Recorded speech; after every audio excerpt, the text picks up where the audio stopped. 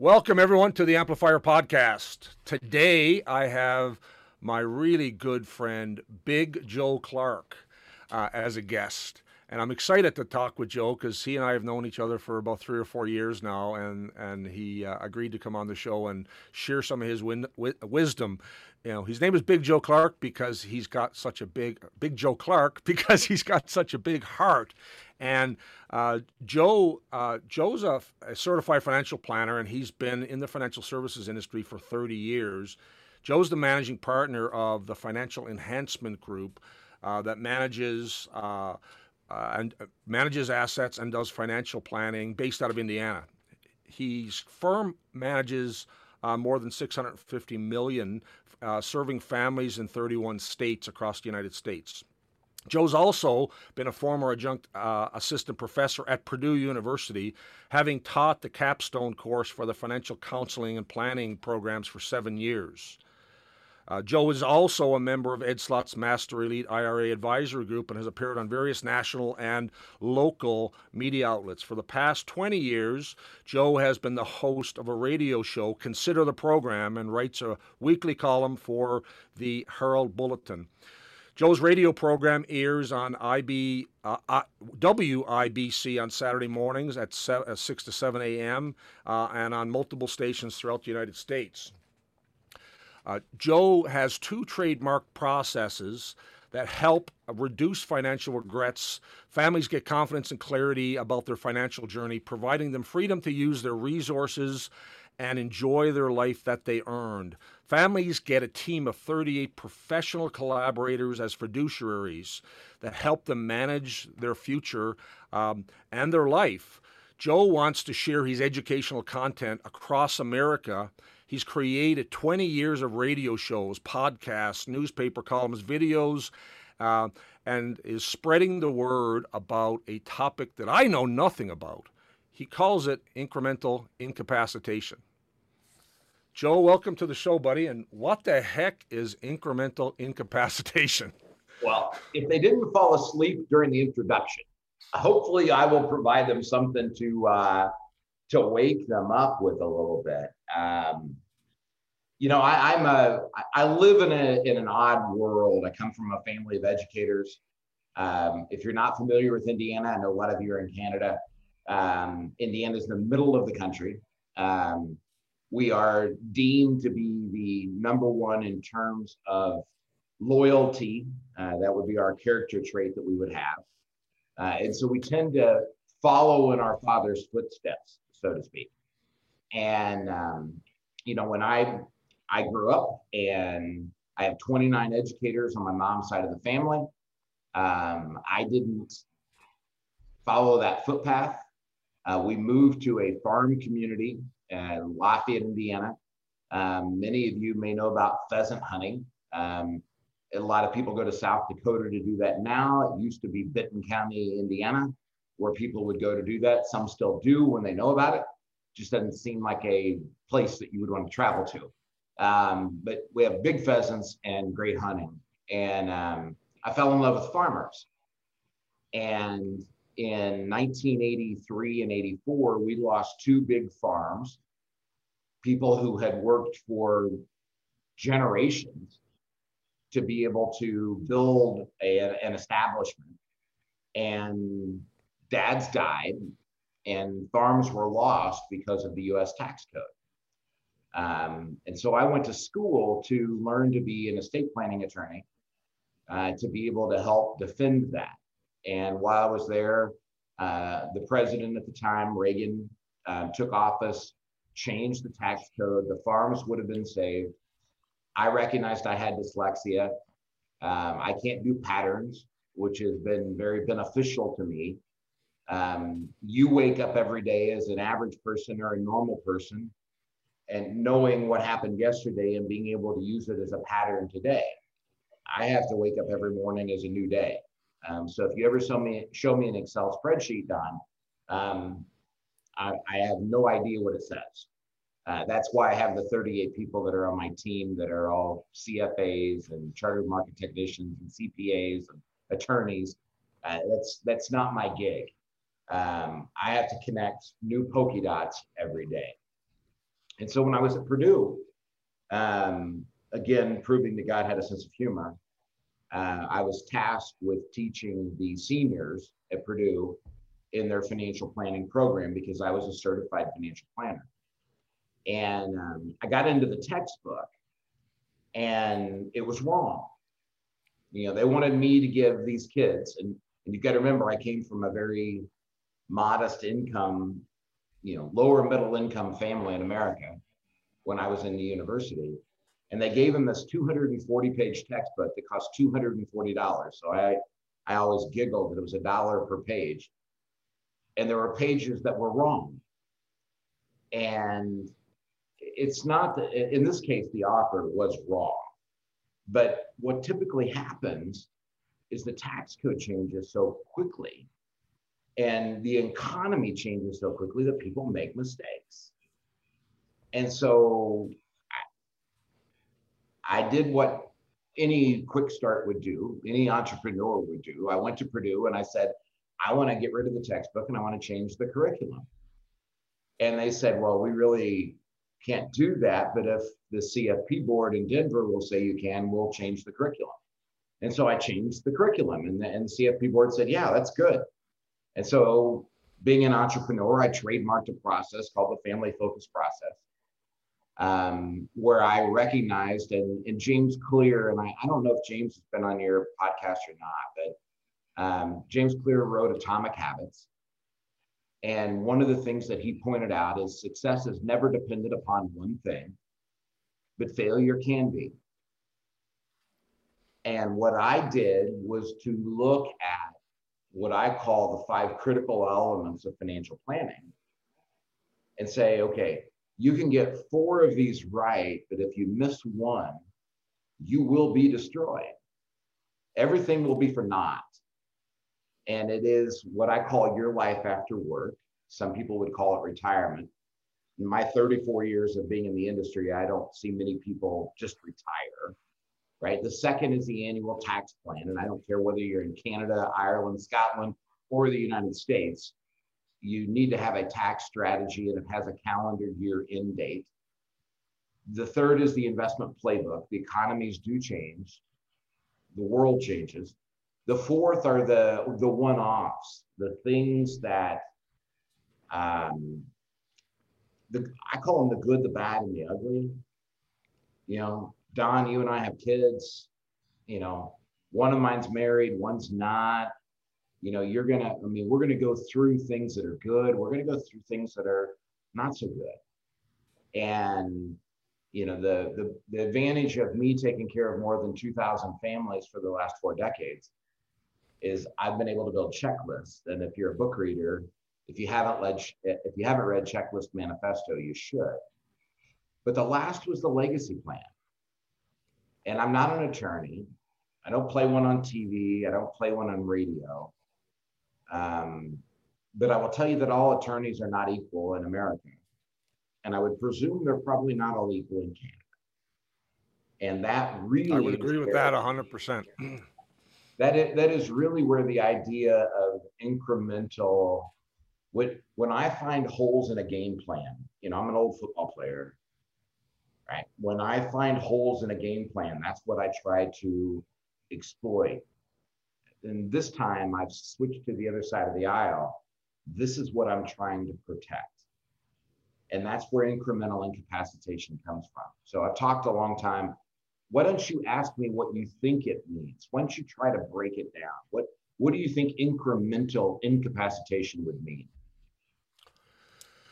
Well, in the context of protecting wealth and, living with your wealth, and having a plan for how it gets passed on, if that's what your plan is, whether that's charity, beneficiaries, heirs, whatever.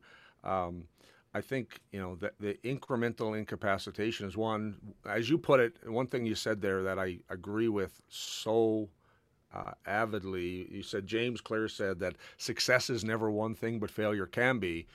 I've done a lot of work and with, a common friend of ours, Dr. BJ Fogg, and I've become a professional behavior designer, and in his system of understanding how behavior works, you do something called, it's basically sequencing of how you're going to get an outcome. And his, what most people do is they create a plan and they stick to it and they wait till the end to see if it worked. And in his process, he says, like, that does, you don't want to do that. You don't want to take 2 years or 20 years with one plan to find out at the end that it didn't work. You want to play around with the sequences, spot where the gaps are, and test it quickly so that you can come up with the best plan, so that you don't have that one thing in your sequence that's going to be a failure. Now, to me, when I think about all of the things that I've learned through all of our colleagues around estate planning and tax planning and trusts and fiduciaries, well, one thing for me as an entrepreneur is I'm confused as hell. And two, I know that any one of those things can be a bear trap, whether that is incrementally losing control of how you use your money. If you are, a lot of people I know will write a will, and they'll assign, their older brother, their younger brother, their uncle to be the trustee of the will, and they think they've got it sorted. And there's no tax planning in there. There's no consideration of, what are the needs of different people who may share in whatever it is you're leaving behind. And so, I don't know exactly what you mean, but I know there's So 5 or 6 elements, and any one of them you could fail at. and you did so well for knowing nothing about it to explain. Yeah. Um, And I actually have a genuine, desired interest to not to figure it out, right? So you and I are both in Genius Network and in Strategic Coach. This is not my unique ability, nor do I want it to be. But I do want to have people I trust who can help me through this. And that's what I think my audience needs, is not to dive in and think I've got to figure out how to do all this myself, because as rugged individualist entrepreneurs, that's what we try to do at a lot of our things. This is an area where I have zero interest and zero intent to learn it, except to lean on someone like you and some of our other colleagues who have mastered this with 30 years and 2,000 families. Why should I experiment with that, developing those sequences? Because I simply want to have a shortcut that says, Joe, what do I got to do here? so and Don, it's so well put. And for your listeners, to understand the success that he has had as an individual, and when I say he, I mean Don, and what he's done, and to be able to have that vulnerability is why you're listening to the podcast. And I don't say that to be condescending or acclimating anyway. I'm just telling you that it's true. And so here's what happens with any estate planning case that I've been involved with. So again, as I tell people in the United States on my radio, my podcasts, my newspaper columns, I'm not an attorney. I don't play one on TV, radio, or in the newspaper. I have probably read more estate plans than any other attorney in the country from other attorneys. So understand the breakdown there, right? It's, of the 2,000 families that I've taken care of, I've had federal judges, neurologists, surgeons, school teachers, farmers, entrepreneurs, right? And I've had all of their collective trust that I am obligated to read and quote unquote decipher. And so I've got some of the best ideas and some of the best strategies that have come from that, even though I don't create the documents. And Don, what happens is when you and Gemma come in to see me, we sit down and you love your children and you love your legacy. And when people think about legacy planning, they always think about what happens when I'm gone, when I die, right? And I teach people economically about the three phases of finance. My book, Retirement Runway, will be out next year. And it's about those, the takeoff, the 30,000 feet, and the landing. Well, the same is true with your estate plan. You and Gemma are perfectly qualified right now to be able to make decisions. Here's who I want to get this. Here's who I want to get that. Here's how I want them to receive it. There are about 11 to 12 in the United States major decisions that you have to make inside of a trust plan. The rest of it's legalese, right? So you want the right attorney writing the right code, but you want to get those 11 to 12 decisions right. And that's really what my team coaches people on. But that's why you're able to think about it. And then everybody goes to the next stage. Now we're gone, right? God's called us home. Now, how's it going to happen? How does this transpire? How do we do it the easiest way possible? How do we do it without the least amount of taxes? How do we make sure that we're not enabling somebody that shouldn't be enabled to gamble, drink? How do we give money? How do we not give money to a special needs child and yet still protect their interest? And what I try to explain to people in the United States is that 10% of us die. 90% of us fade away. So 10% of us will be hit by a car. We'll have a heart attack. We'll have a stroke. 10% of us just drop dead. But 90% of us fade away. And you may not like the comedy that comes with this, but it's, I tell people that you become a sandwich short of a picnic. But the problem is it's one bite at a time. And Don, the problem is you and Gemma tend to travel the same path. You're nibbling on the same snack, right? And so, you and I are entrepreneurs. We built companies. We've been, success beyond our beliefs and anything we deserved. But I mean, the challenge is your wife nor my wife is going to look at us and go, I think you lost it. Why did you invest in this company? Gemma is not calling you today and saying, why is Joe on the podcast, right? And she's not going to call and say, why did we invest in Sasha? Or why did we invest in anything that Gordy wanted to do? Or why are we going to Genius Network, right? We've been doing that our whole lives. And nobody asks what's wrong when it looks like it works. Right. And that's really the essence of the problem. It's not that we can't make good decisions if we have good advisors, good attorneys, good CPAs, good wisdom going in. It's not that we're not going to die, because we are. It's that middle space. It's the middle part of the Oreo that gets us into trouble. And if people don't understand that and don't recognize it, there's going to be really, really bad financial planning. When we talk about life expectancy, right? People believe that we are living longer. You do need to understand that is not true. We are not living that much longer. It's that more of us are living longer. Your probability of living longer has increased. And the probability that you will be one of us, or that Don will be one of us, or that Joe and Barb will be one of us, is that we will fade away as opposed to drop dead. And if our state, I've experienced both. I can really tell a story in here in my own family about those two things. 10% of us drop dead, and 90% of us fade away.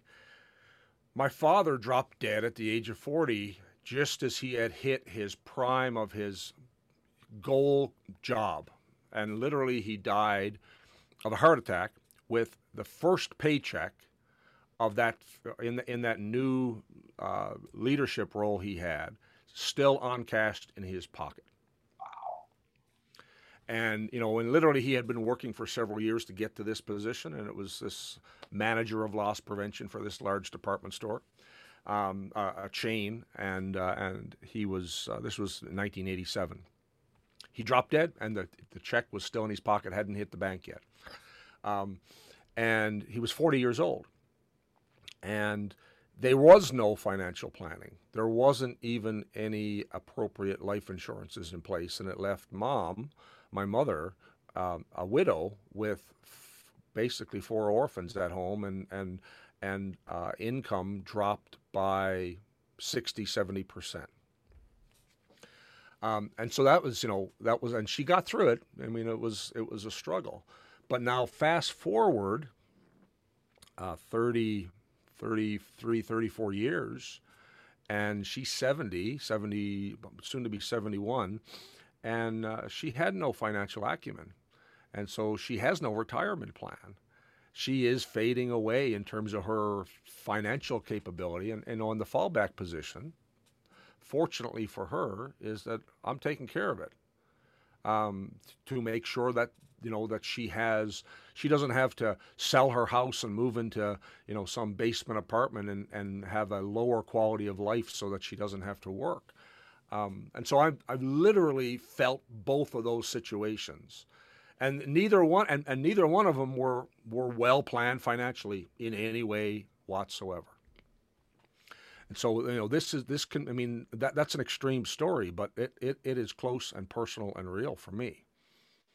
So and I'm sure many of my listeners have similar stories of some family member who had one or both of those things happen. They drop dead with no plan, or they fade away with no plan, and it's left up to the kids or some relative to try to step in and try to figure it out while they're still here. I mean, we're not talking about when my mother moves on. We're talking about letting her have some, maintain a good sense of a quality of life while she's still here. So what happens in the United States, and I'm assuming it's probably the same in Canada, is my first trust document was written in 2002. I was a whopping 34, 36 years old, something like that. And it said, here's where we are today, and here's what happens when I die. And it had two clauses, which I'm assuming is the same for the majority of your listeners. If a judge declared me incompetent, or if a doctor declared me incapacitated, that suddenly my successor trustee would take over all of my affairs. It's what I call the nuclear option, Don, right? So, I've got a chief operating officer. I'm sure you do.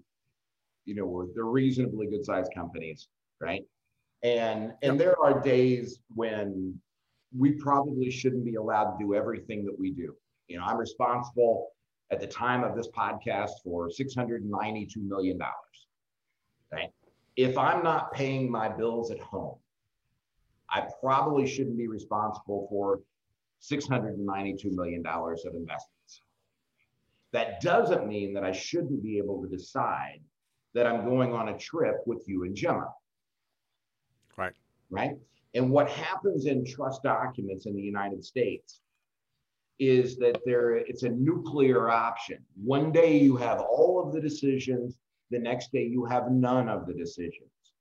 And as a result, in 34 years of doing what I've done, your lifespan of your father's passing, by the way, 2 weeks before the crash in '87, in all the years that I've done it, I've yet to see a doctor sign saying that somebody is incapacitated unless they were in a facility or in a coma from an accident in a hospital.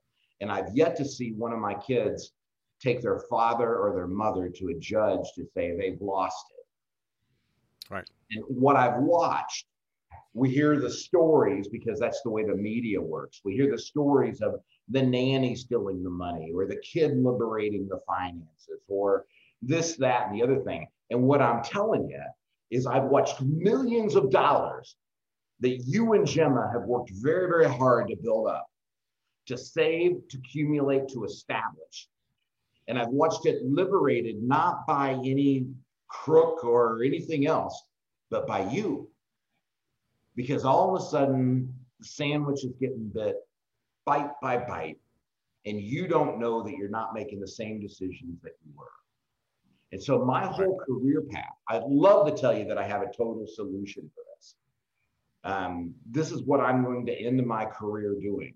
And we're pretty well along it. And when I leave this podcast, I'm going to work on it more.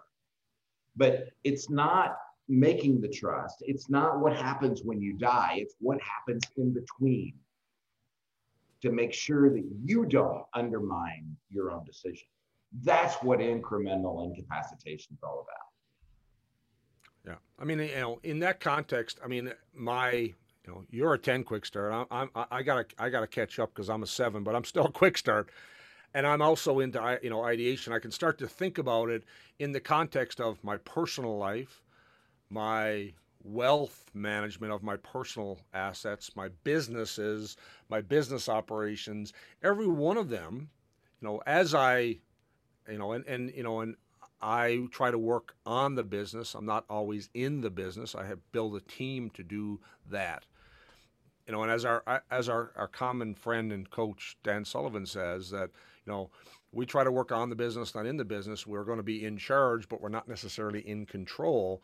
But I think that can be true of our personal checkbook and how we take care of our home, our own personal investments, along with our business assets and our business investments.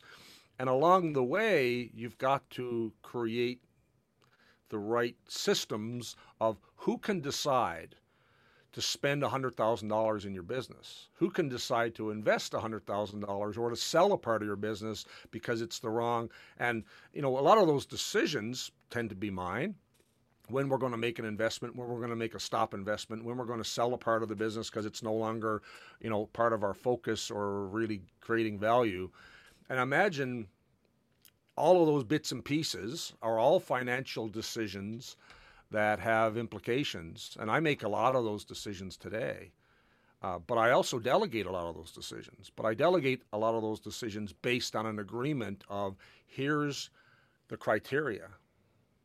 Here's the criteria of when my operations leader can spend $50,000 inside of a new project without needing to talk to me.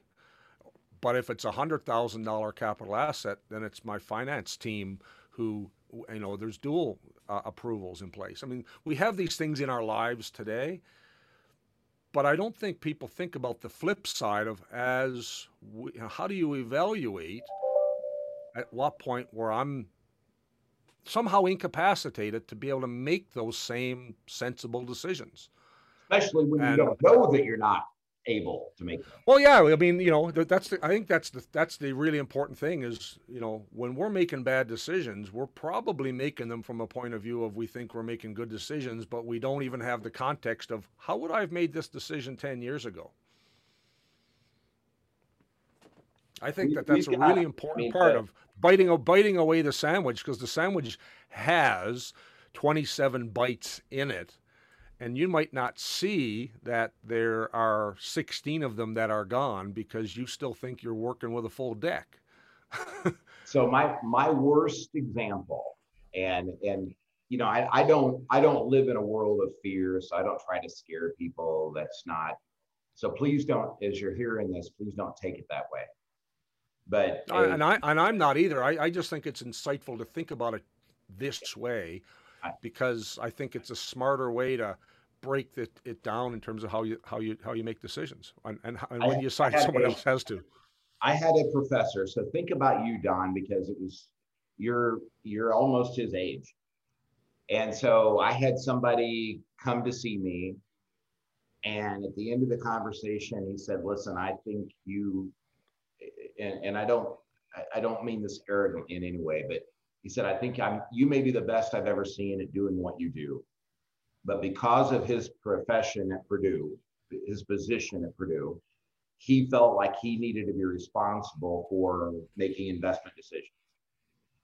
And, I've had a lot of people over the last 34 years tell me stuff like that. But in this case, he actually emailed me a copy of a letter that he wrote to his wife, and essentially said, if something happens where I cannot make decisions, didn't say debt.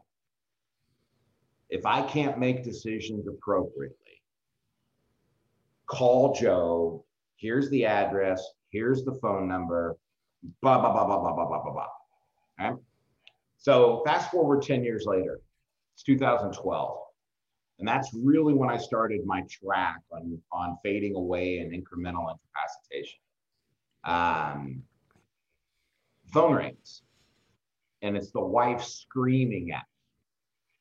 And I've been married for 34 years. I know when I'm being hollered at, right? And she was hollering. So he wrote the letter, he copied me, but he put it with the will. She didn't know he was fading away. He didn't know he was fading away. But the $5.6 million of net worth, which is a lot of money in central Indiana, that they had built up was gone. It didn't just fade away. It was gone because he made decisions that he would have never made before. But there was no mechanism in place like you and I have from business decisions where we say, okay, if Joe wants to invest $1 million, I still have a partner group that has to agree that that's a good idea. I may have the biggest vote, but they still get a vote, right? There was no mechanism in place. And a family that could have had a legacy now has nothing because people faded away, not because they didn't have an estate plan, not because they weren't educated, not because they didn't save and accumulate, because they didn't understand the process of fading away. And that's what I would challenge you with. If you take anything away from this today, it's understanding incremental incapacitation and figuring out a way where you're willing to look at your mom, your dad, or yourself and say, listen, you can no longer make this decision. You can still make all these other ones. You just can't make this one. No different than Don and I have financial controls in our companies. We need to have those in our estate planning decisions that we make as we go forward. And I think the other key thing that, in that story that, what I heard there, Joe, is it's no good placing that letter attached to your will where no one knows about it. Like you've got to write that instruction while you're still got, 100% of your sharpest marbles going and saying, to your family, whether that is to your children or to your wife, if I start doing some things that don't seem right, like here's the protocol of peeling away some of my thinking. And by the way, you don't need to worry about it. And I think this is where I want to lead to next, is I've got a guy, and he's my trusted fiduciary, that he understands what the plan is here because I'm no longer able to articulate it if I've started to not to start making behaviors and decisions that are not consistent with, how you've known me for our whole lives. You and I talk about Dan Sullivan and Strategic Coach, and one of my favorite things are strategic byproducts, right? Where you're working on one problem and you find another solution that's even a bigger deal, right?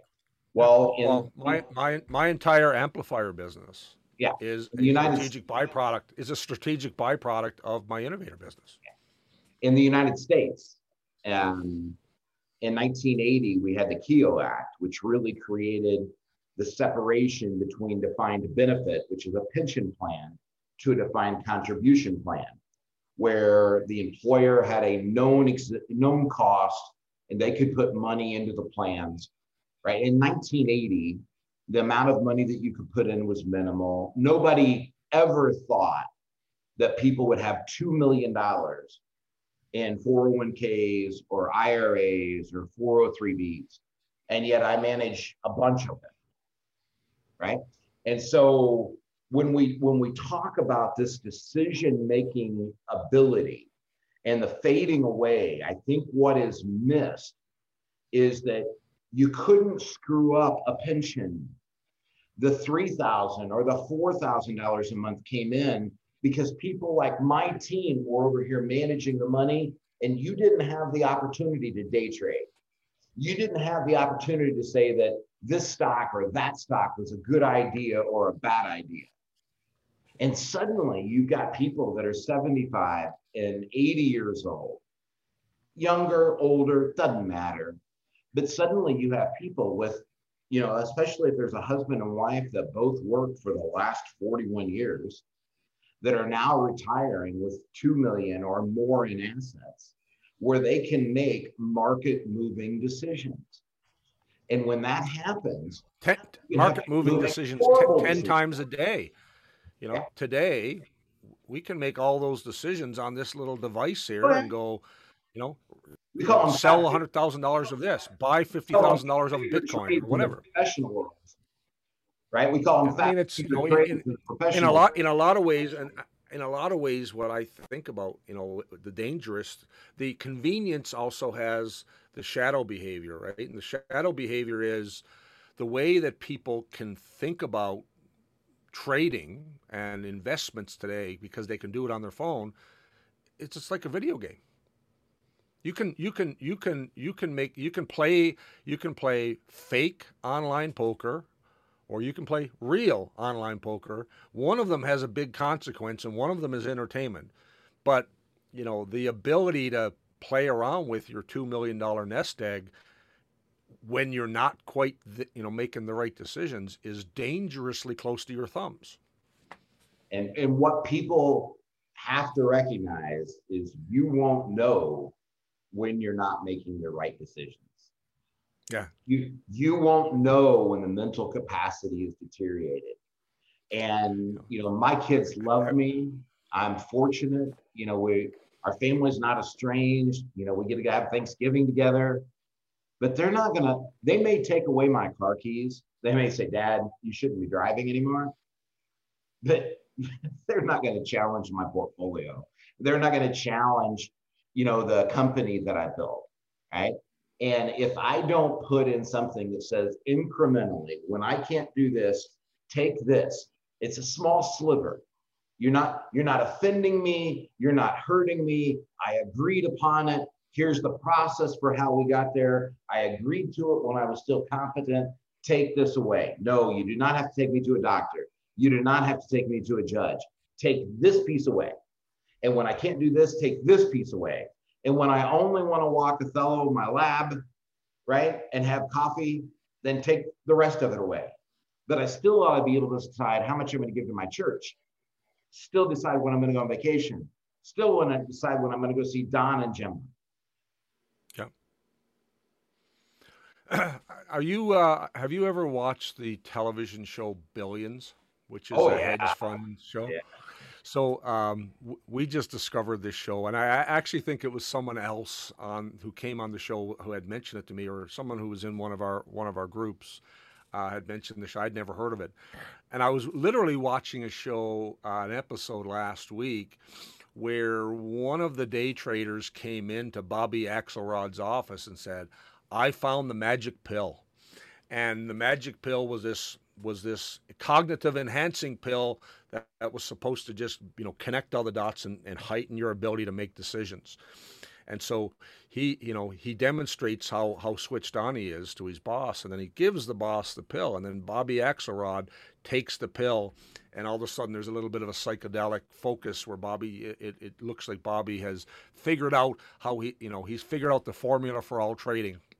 And he comes up with this plan to move into minerals and gold and to corner the market on mining in Chile and a bunch of different things. And he told his team to sell everything and get ready to invest. He literally sold $3 billion worth of assets and was about to invest it when someone who recognized that he was, incapacitated in his decision making walked in and said, "Stop! You are about to lose everything."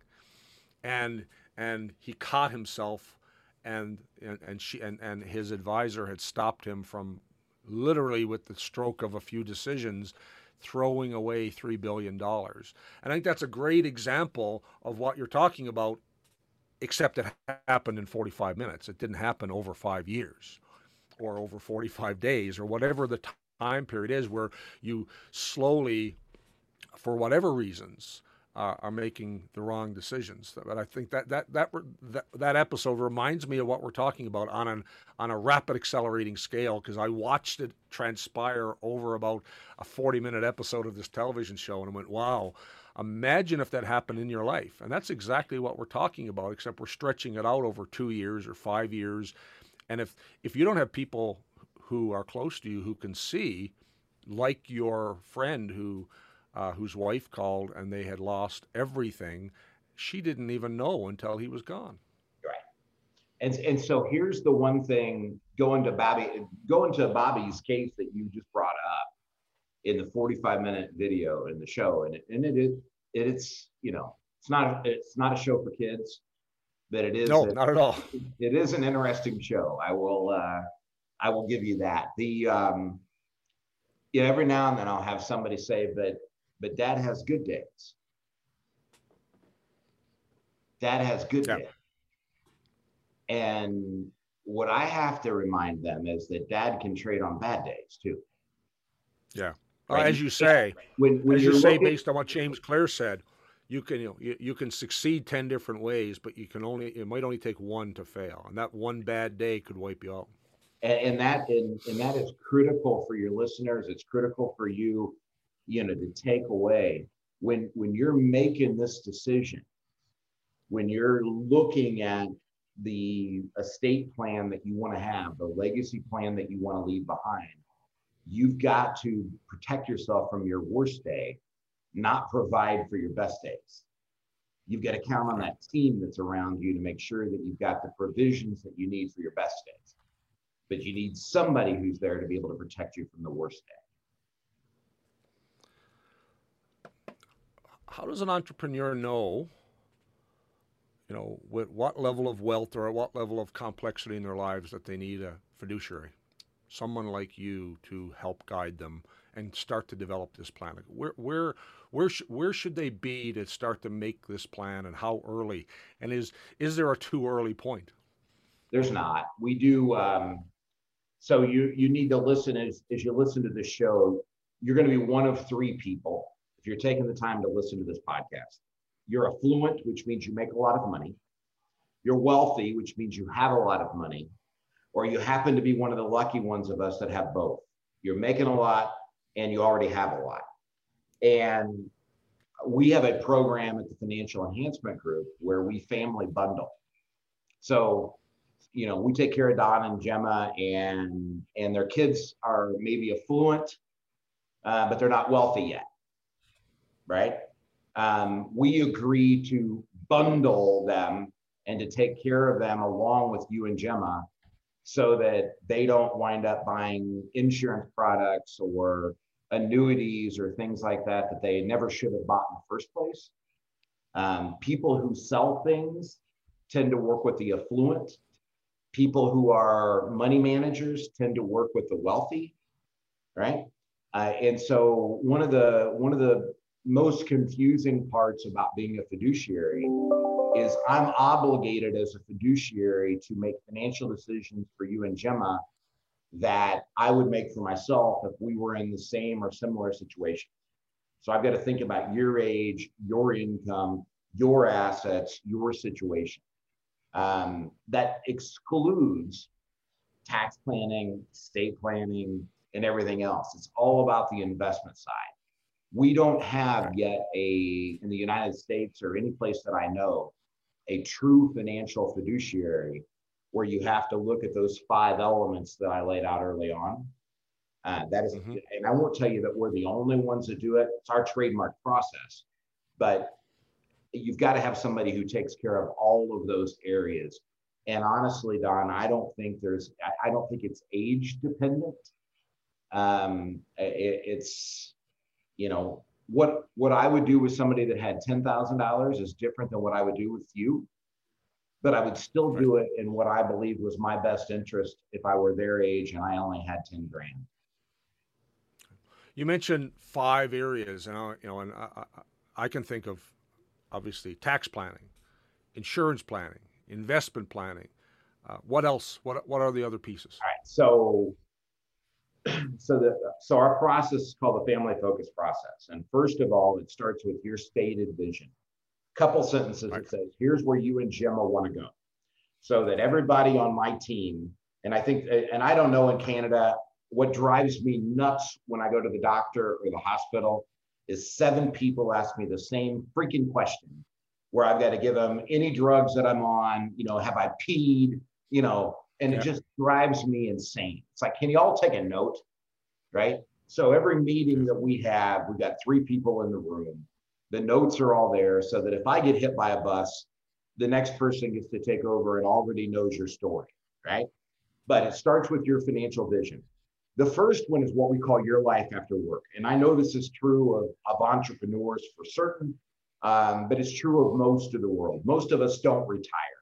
We don't sit around and watch grass grow. We find something else to do, right? Whether that's at our philanthropic endeavors or wherever it is that we're volunteering. I've got a 6-figure guy in Indiana that works at Lowe's on Saturday morning because he always wanted to be around tools, right? So it's your life after work. Are we set up for that? When do you make your Social Security decisions? You know, blah, blah, blah.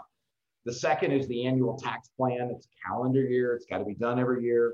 The third one is the investment playbook. How do you know when investments need to be changed, when they need to be added to, what the contributions amounts ought to be? The fourth one, you call it life insurance, but it's more than just life insurance. It's the good, the bad, and ugly of life. It's the decisions you have to make in a heartbeat that you weren't ready to make before the heartbeat, right? It's the, you know, something just happened to one of your kids, or something will happen to one of your parents, or you hit the lottery, right? It's the good and bad and ugly of life. And then the last one is the legacy plan. And I don't care how long you and I work, you know, we're doing it for our charities, we're doing it for our kids, we're doing it for our spouses. If we don't have our legacy plans in order, Don, it doesn't matter how much money we make, right? We lost it all because we didn't do the legacy plan. Or if the IRS in the United States takes 50% of it because we didn't think it through, it didn't matter, right? So the idea is making sure that all of those areas are checked off, that they all work, and that you do it in a proper planning process. Yeah. You know, we talked earlier, you mentioned, you know, we have to have these plans whether you're in Scotland or Ireland or Canada or the United States or, you know, anywhere in the Western world anyway, you know, where we have similar economies, and we may have different rules and laws, but structures are all kind of similar. You know, in our situation, you know, we live in Canada, we have businesses in Canada, we make money in Canada and the United States, and we own assets in the United Kingdom. And my wife has, you know, legacy retirement plans from some of her career in the UK, and you know, each one of those pieces has some complexity to it because there's different inheritance taxes, there's capital gains that are different for different properties, and it can be complex. But you know, you don't need to figure it out on your own. You need to find the right people. You know what our friends Ben Hardy and Dan Sullivan wrote the book on. It's who, not how. Amen. But you better find the right who knows all of those 5 hows, and ideally, not 5 different people who aren't talking to each other. So on that one, you need 5 experts, Don. Yeah. You still only want one chef in the kitchen. Yep, I agree. Right. So I was on a meeting last night with there were 6 people on the screen. None of them made less than $1 million a year US. And you know, one of them said, I don't understand why this CPA is saying one thing and this CPA is saying another thing. And I looked at him and I said, here's the deal. If you went out and had 10 CPAs do your return, you're going to get 10 different answers. Mm-hmm. Okay. And that doesn't mean that any of them are wrong or that you would be audited. I'm just telling you, you're going to get 10 different answers when you have a complex tax return or a complex business profile that you've got to deal with. And what I would encourage people to do is you either need to be the best browser or the best server. And that was a Harry Dent comment from 2001 or 2.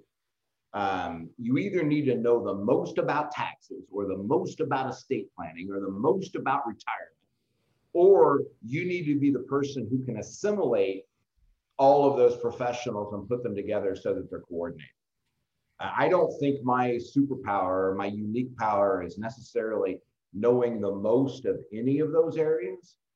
I think what I built was a team that has multiple people that know the best of those areas, where I can coordinate one dish in a kitchen to make sure that we're serving the apple pie that we need to have, where we want it to look. Right. Yeah. Get it. I totally get it. Um, what else do people need to know, Joe? That life is good, that we need to enjoy it. Don't live out of fear, live out of opportunity. Take what you can get out of this crazy COVID world we live in and figure out how you're going to maximize it while other people are sitting around biting their fingernails and figuring out how to lose from it. Relax, breathe. We live in an incredible world. And those of you that have the opportunity to listen to this podcast have extreme opportunities that most people will never have, right? We get to go to work. We get to be with our families. We get to go to the grocery store. And those are things that not everybody gets to do, right? So let's look at this world as one of opportunity, not one of obligation, and figure out how we're going to add as opposed to simply subtract, and just enjoy each other. In the United States, we're getting ready for Thanksgiving. It's my favorite holiday, and I've got a lot of German friends and Irish friends, and I always tell them Happy Thanksgiving, and they giggle at me. But I would tell you, as my Canadian friends, I got a lot of them, have a happy Thanksgiving. Just enjoy and be grateful. If there's anything that I can do to help, you can always find us at my podcast is Consider This Program. Wherever you go to listen to that, you can go to considerthisprogram.com. Our website's Your Life After Work. That's what we think it's all about, yourlifeafterwork.com. Don, I've really enjoyed being on the show with you, buddy, and I'm very, very grateful for the relationship and the time that we've been able to spend together. I always love catching up, and I can't wait until we're back at a couple of our groups live, so we can hang out, in the evenings and sit by the pool and let our wives chat. The last time we did that, the both of our wives, I think, we were in meetings for 2 days or 3 days back in Phoenix a couple of years before, just before COVID. They had a wonderful time hanging out by the pool, and your wife was laughing at my daughter, who was just excited about getting room service sent to the pool while Dad got to sit in a boardroom and talk and learn. So I'm looking forward to doing that again, and I'm hoping we're going to be able to do that in February. On your website, you've also got some free resources where people can, take a little bit. You've got a Do I Need a Fiduciary quiz on your website. So that's a free resource for listeners. If you go to Joe's website, yourlifeafterwork.com, there is a Do I Need a Fiduciary quiz on there. He's also got a free ebook on there, which is How to Retire on $500,000. And Joe, you've got a new book coming out, next year, you said? It should be out sometime around March or April, called Retirement Runway. I think people understand how to save money, and that doesn't mean they know how to invest it, but they do know how to save it. And Wall Street makes all of their money by helping you preserve it. The problem is, at some point in time, you have to land the plane. And in the United States, we force you to take the money out so that it can be taxed. But either you're going to take it out so you have a better life, the IRS is going to force you to take it out so they have more income, or your heirs are going to spend it. And what the whole point of the book is trying to help people understand the end in mind as opposed to the beginning. We call it defined contribution plans in the United States.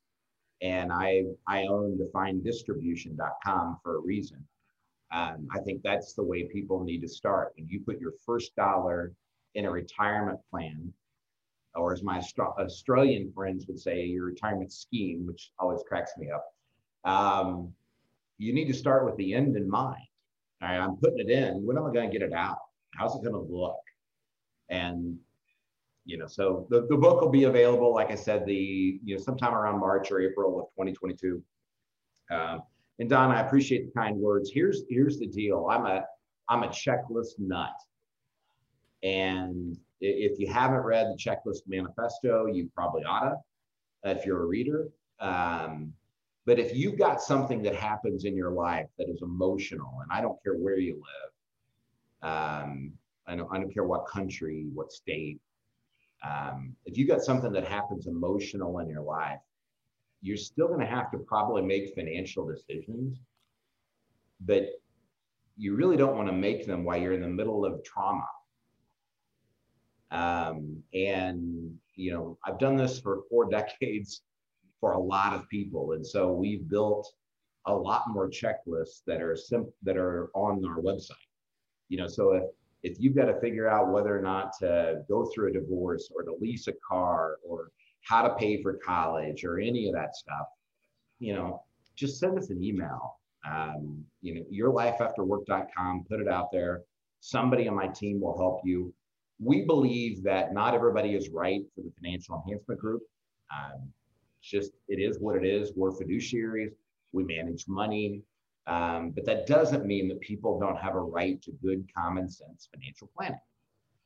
And, if I know something and I don't share it with you when you have a question, I feel like I'm doing something wrong. So don't feel like you're being a burden.